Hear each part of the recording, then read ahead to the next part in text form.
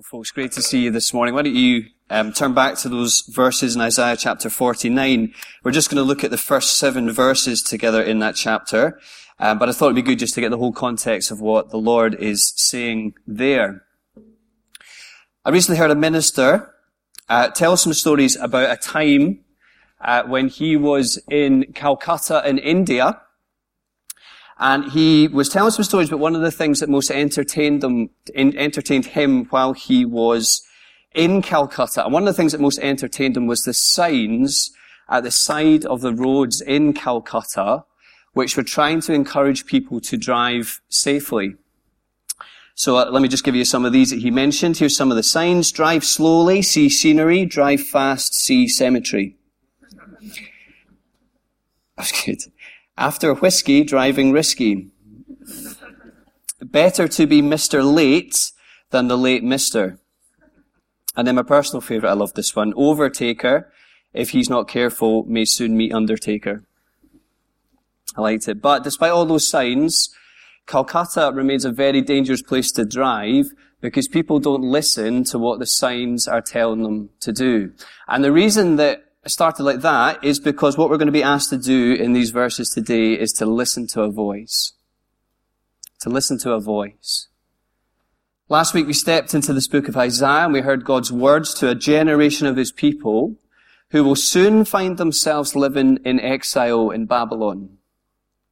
And as they contemplate why this dreadful thing has happened, here is what God wants them to know. Verse 17 of chapter 48, if you just glance slightly back from chapter 49. This is what the Lord says.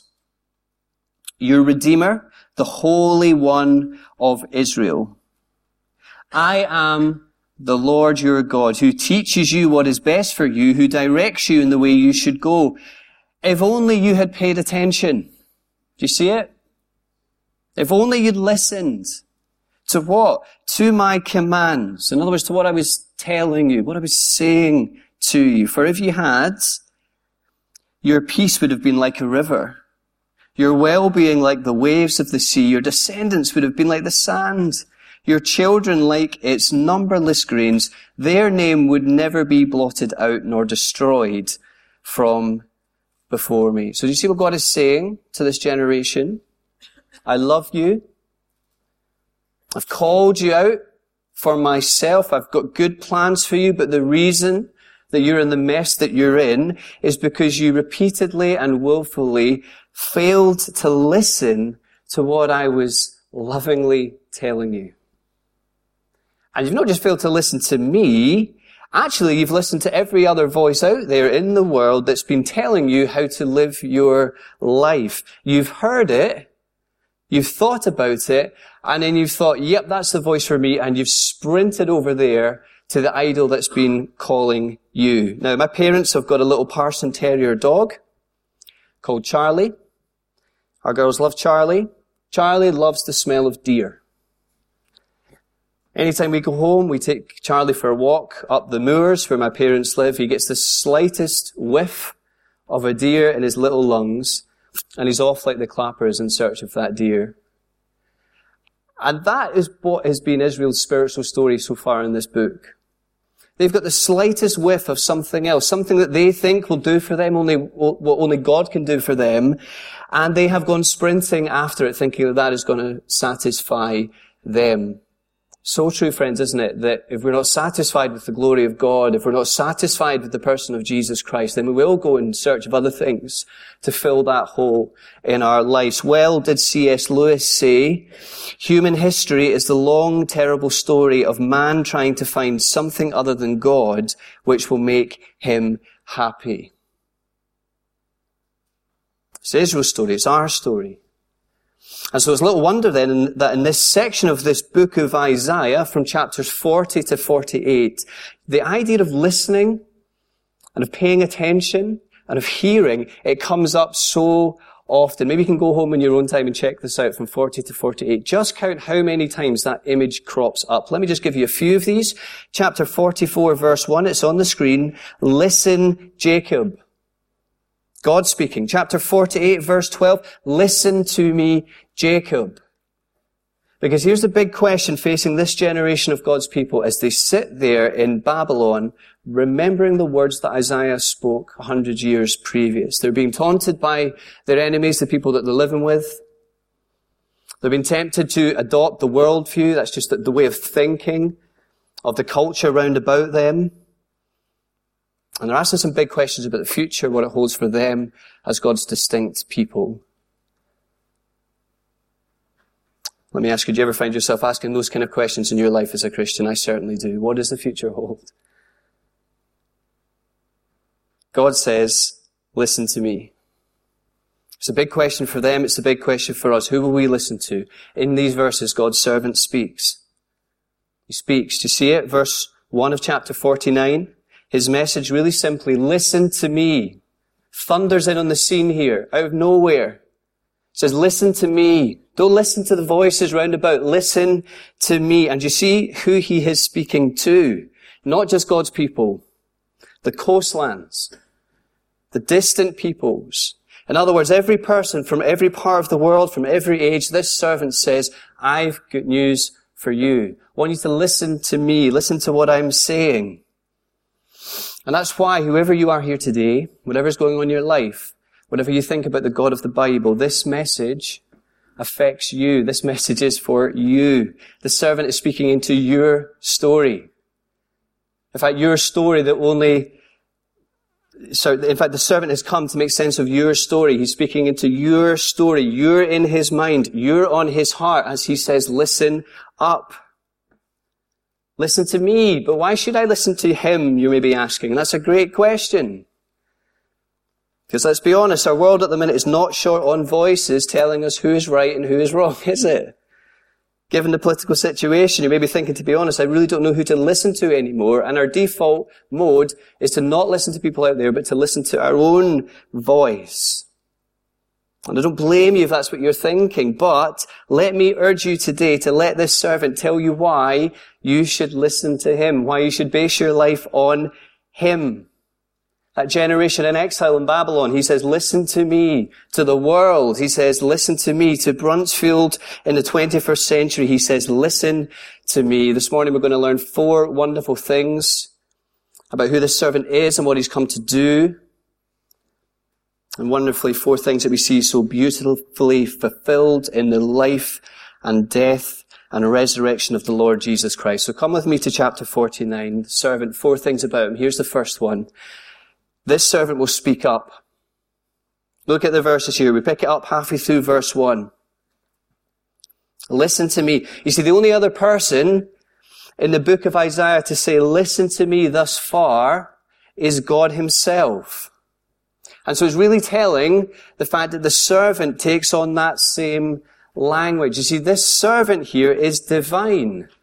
This is a divine servant. And you see what he will do. His mission is that he will become one of us. Do you see it in the verses? He will have a mum. Mum's Day today. There will be a human womb in which he grows. And the same idea is repeated down at verse 5 as if to underscore the point that this servant, God, is going to take on our skin, our sinful humanity. And he's going to do what we could not do for ourselves. And he will step in and save us. Get your heads around this. He will be born in a stable. He will be wrapped in cloth. He will cry. He will feed. He will be born into poverty. I mean, you can't get more involved in our broken human story than that. He steps into this mess and says, I am here. This is not like when we watch the TV at election time and you hear the politicians telling us that they understand us because they've spent 5 hours in our community. Here is one who has stepped into the trenches of our broken lives. He knows our struggles. He knows our pains. No one will ever love us more, know us better, or care for us more deeply than Jesus Christ. And the words of that Stuart Townend song that we sometimes sing, yes, he walked my road and he felt my pain. Joys and sorrows that I know so well, yet his righteous steps give me hope again. I will follow my Emmanuel. Do you see, that is his name? Earlier in Isaiah 7, those verses that we read at Christmas time, God said he would send Emmanuel, God with us. In Matthew chapter 1, as Gabriel speaks to Joseph, we learn that Emmanuel is Jesus. You see, this servant is not going to be a distant sympathizer. He's going to come and be God with us. He will step into our story. And when he comes, you see verse 2, he will not be silent. He will speak. Feel the imagery in these verses. His words will be like a weapon, like a sharp sword, dangerous, powerful. And as you see Jesus in action in the Gospels, boy, are his words that. They leave people astounded. They illuminate minds. They calm storms. They bestow dignity. They offer hope, and they lift up broken people, and they even raise a guy from the dead. But it's not just out there where his word pierces. It's in here. It's the testimony of every follower of Jesus Christ that this word has penetrated our lives and it's flipped life as we know it upside down. When we were running our race, chasing our dreams, living for me, like we were seeing in the kids' talk, Jesus Christ burst in, God's word flipped it upside down, and now we run his way.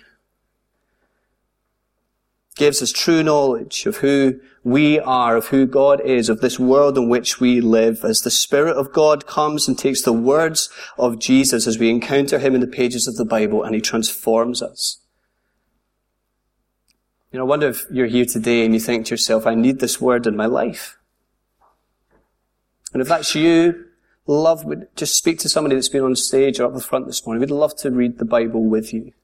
Introduce you to the person of Jesus. This servant will come. This servant, secondly, will step in. You see, verse 3 isn't a reference to physical Israel. This is God calling his servant Israel. Now, how does that work? That's a good question. Well, it centers on his understanding God's grand design for his people, God's missionary heart in calling out a people for himself. The people who he called out of Egypt to himself and said, I will be your God and you will be my people. And as we live together in joyous harmony, you will display my glory to the watching world, who will look in and say to themselves, how good is Israel's God?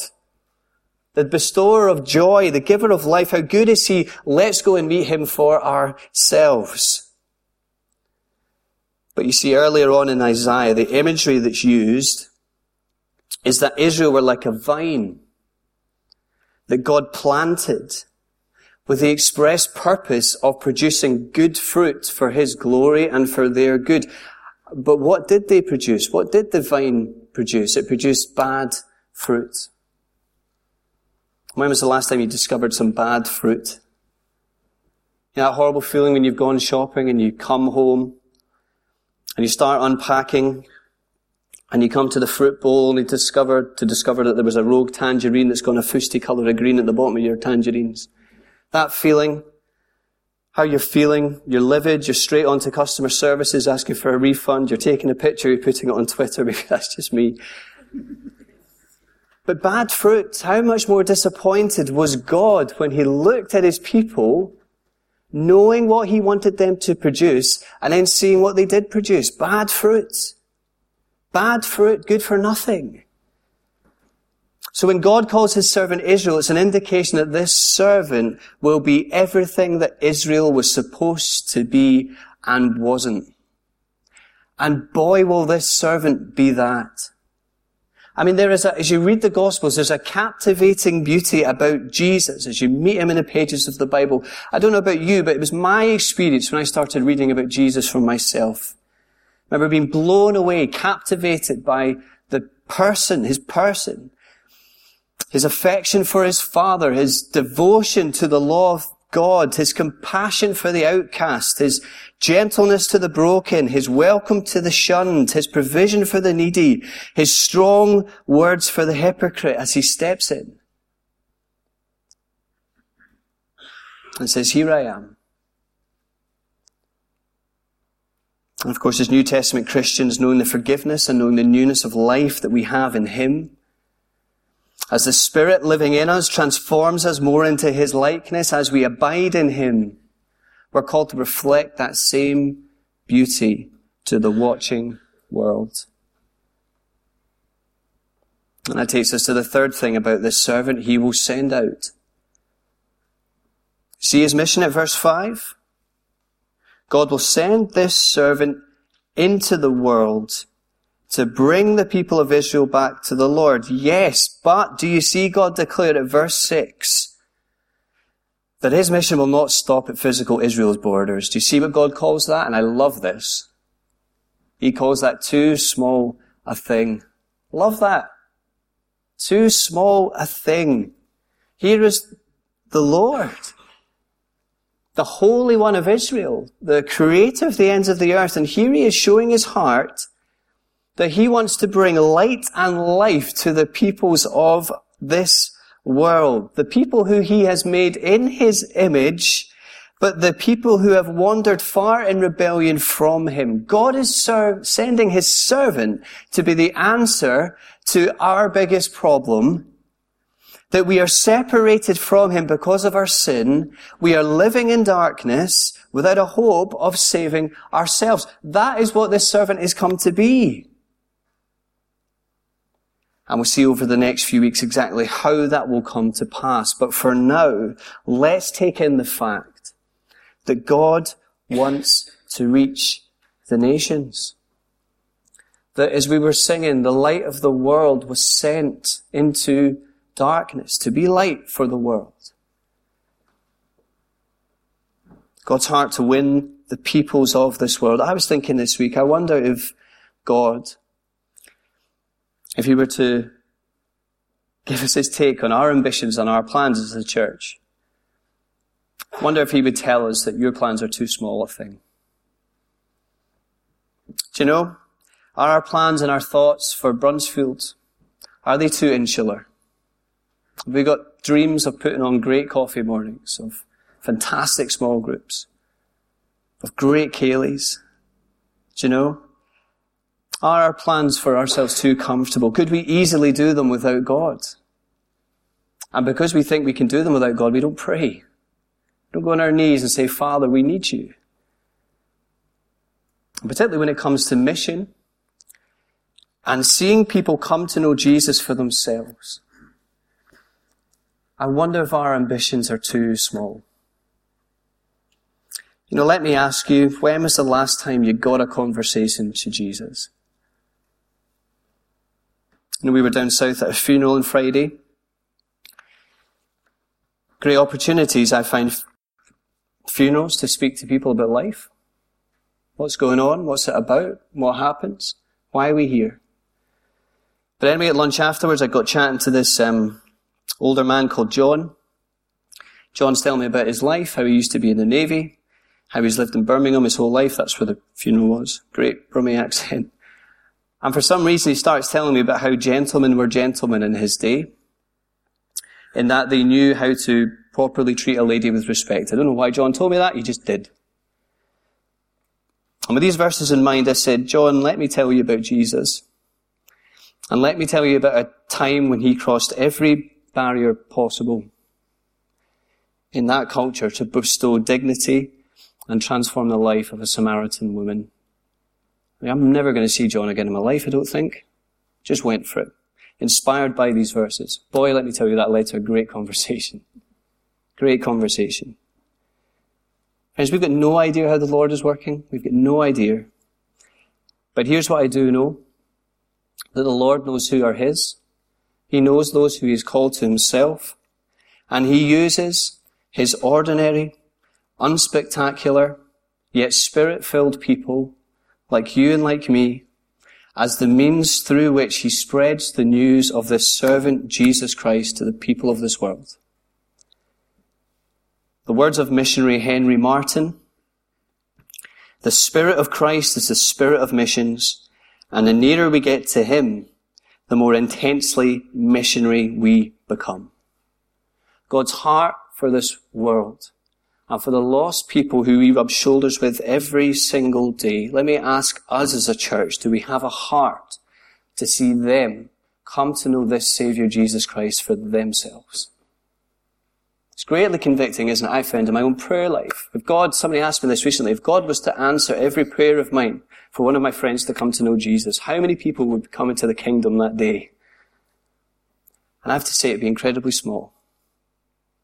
Here is God's heart for the people of our world. Praise him that he has a heart like this. Otherwise, this church, we would not exist. This is our God. This servant will send out. And fourthly and finally, this servant will stoop down. Verse 7, if you've still got it there. God talking. The Holy One of Israel. It's incredible how often God calls himself this in this little section, as if to remind his people who he is. The Holy One of Israel. What does he say to his servant? He says about his servant that his servant will be deeply despised. Do you see it? So when he comes, people, this will be like Marmite, they will love him or they will hate him. Not in a British passive-aggressive kind of way. They're not going to tut at him for taking too long in the queue at Waitrose. This is Brunsfield after all. God's servant is going to be on the receiving end of people's anger. People will find God's servant offensive. He will be abhorred. The word means they're disgusted at him. Early at verse 4, his life will be one of hard toil. And you see, at times, it will feel like it is in vain, and yet he will entrust himself to the Lord, fully, completely. That's what life is going to be like for this servant, and that's, by implication, what life is going to be like for everyone who follows after him. And 700 years before Jesus stepped foot on the earth, as these words are spoken, God is speaking here about what life is going to be like for his servant and his followers. And there's over 2,700 years after these words were first spoken. As we sit here today, let me ask you, has anything changed? Do you not know that to be true in your life? Think of the people that I've spoken to about Jesus in my life. Some greatly attracted to him. Tell me more. How does that work? I'd love to find out. Others, how arrogant. That he would say that he's the only way to God. How dare he tell me how to live my life? I was reading an interview recently with Stephen Fry, who was asked about Jesus and about what Jesus said about getting into heaven. And Stephen Fry simply responded, I would not want to get in on Jesus' terms because they are wrong. They're wrong. Let me encourage you, if that's your experience this morning, today, if that's what you're going through right now, is you take up your cross, deny self and follow him, I want you to take heart and be encouraged that that was the life and the experience of the servant. His life looked anything other than victory. Looked like defeat all the way through. And we're called to follow him and do what he did and trust the Lord. But I want you to know the promise at the end of verse 7. That God will see him honored in the eyes of the watching world. And humiliation will one day give way to exaltation. You see, Jesus will be seen to be not just the Lord of some things and some people. He will be one day seen to be the spectacular and all-encompassing Lord of all things and all people. And to him all knees will one day bow. Of course, it's words we see gloriously true at the resurrection. God exalted him. And think about that as you're sitting there in exile in Babylon. Imagine getting your head around that. As it looks like defeat, as it looks like the end of the story, tempted to run after anything else in the world that will give you some kind of satisfaction. And God is saying, the servant says, listen to me. God says this servant will be seen in the eyes of the world to be the king of the universe. Words hard to get your heads around in that day. Imagine that. Getting your head around that in that day. And words hard to get our heads around in this day. But words that God says, remember how he said last week, I am the one that tells you things before they happen, so that when they happen, you know it's because of me that they happened. God says, one day that will be gloriously true. My servant will be exalted. I will exalt him. This is God's servant. This is God's servant. Pages of Isaiah. Here he is speaking. In the words of Tim Keller, Jesus cannot just be liked. His claims will make us either kill him or crown him. Which will it be? And just as we close, that's exactly what we see Paul declare in Philippians chapter 2. Maybe your mind went there as we were reading it together. Paul writing, speaking of the crucified, the risen, ascended, and one day returning Jesus. He writes, and being found in appearance as a man, he humbled himself by becoming obedient to death, even death on a cross. Therefore, God exalted him to the highest place and gave him the name that is above every name, that at the name of Jesus, every knee should bow in heaven and on earth and under the earth, and every tongue acknowledge that Jesus Christ is Lord, to the glory of God the Father. This is what God will do for his servant. So why should I listen to this servant? Why should I listen to him? Well, because he is the one who speaks up. He's come to reveal the Father. He's the one who stands in. He's the one come to be the true Israel. He's come to be the one who lives the life that we could not live before a holy God. He is the one who sends his people as light into the world. And he's the one who stoops down, the one who made himself nothing, became obedient even to death on the cross. And so this servant says today, through his words, as he rules the church, he says, listen to me. Listen to me. So friends, as we close, let me ask us all, just in a quiet moment of contemplation, will we listen to him? Why don't we just be quiet for a moment, and then I'll pray, and then we'll close our service.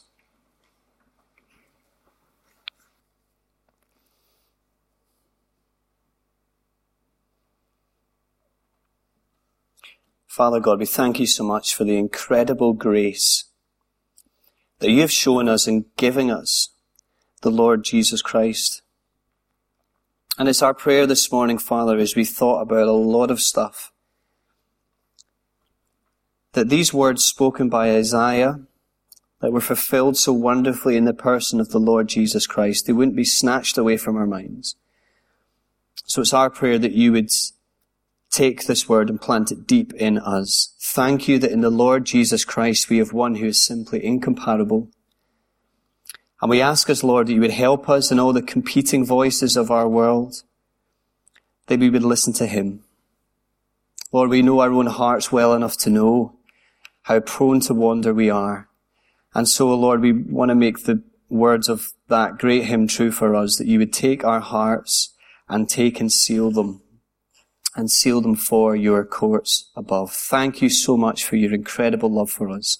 And we pray knowing that you hear us, not because of anything in us, but because of everything that we have in the Lord Jesus Christ. Amen.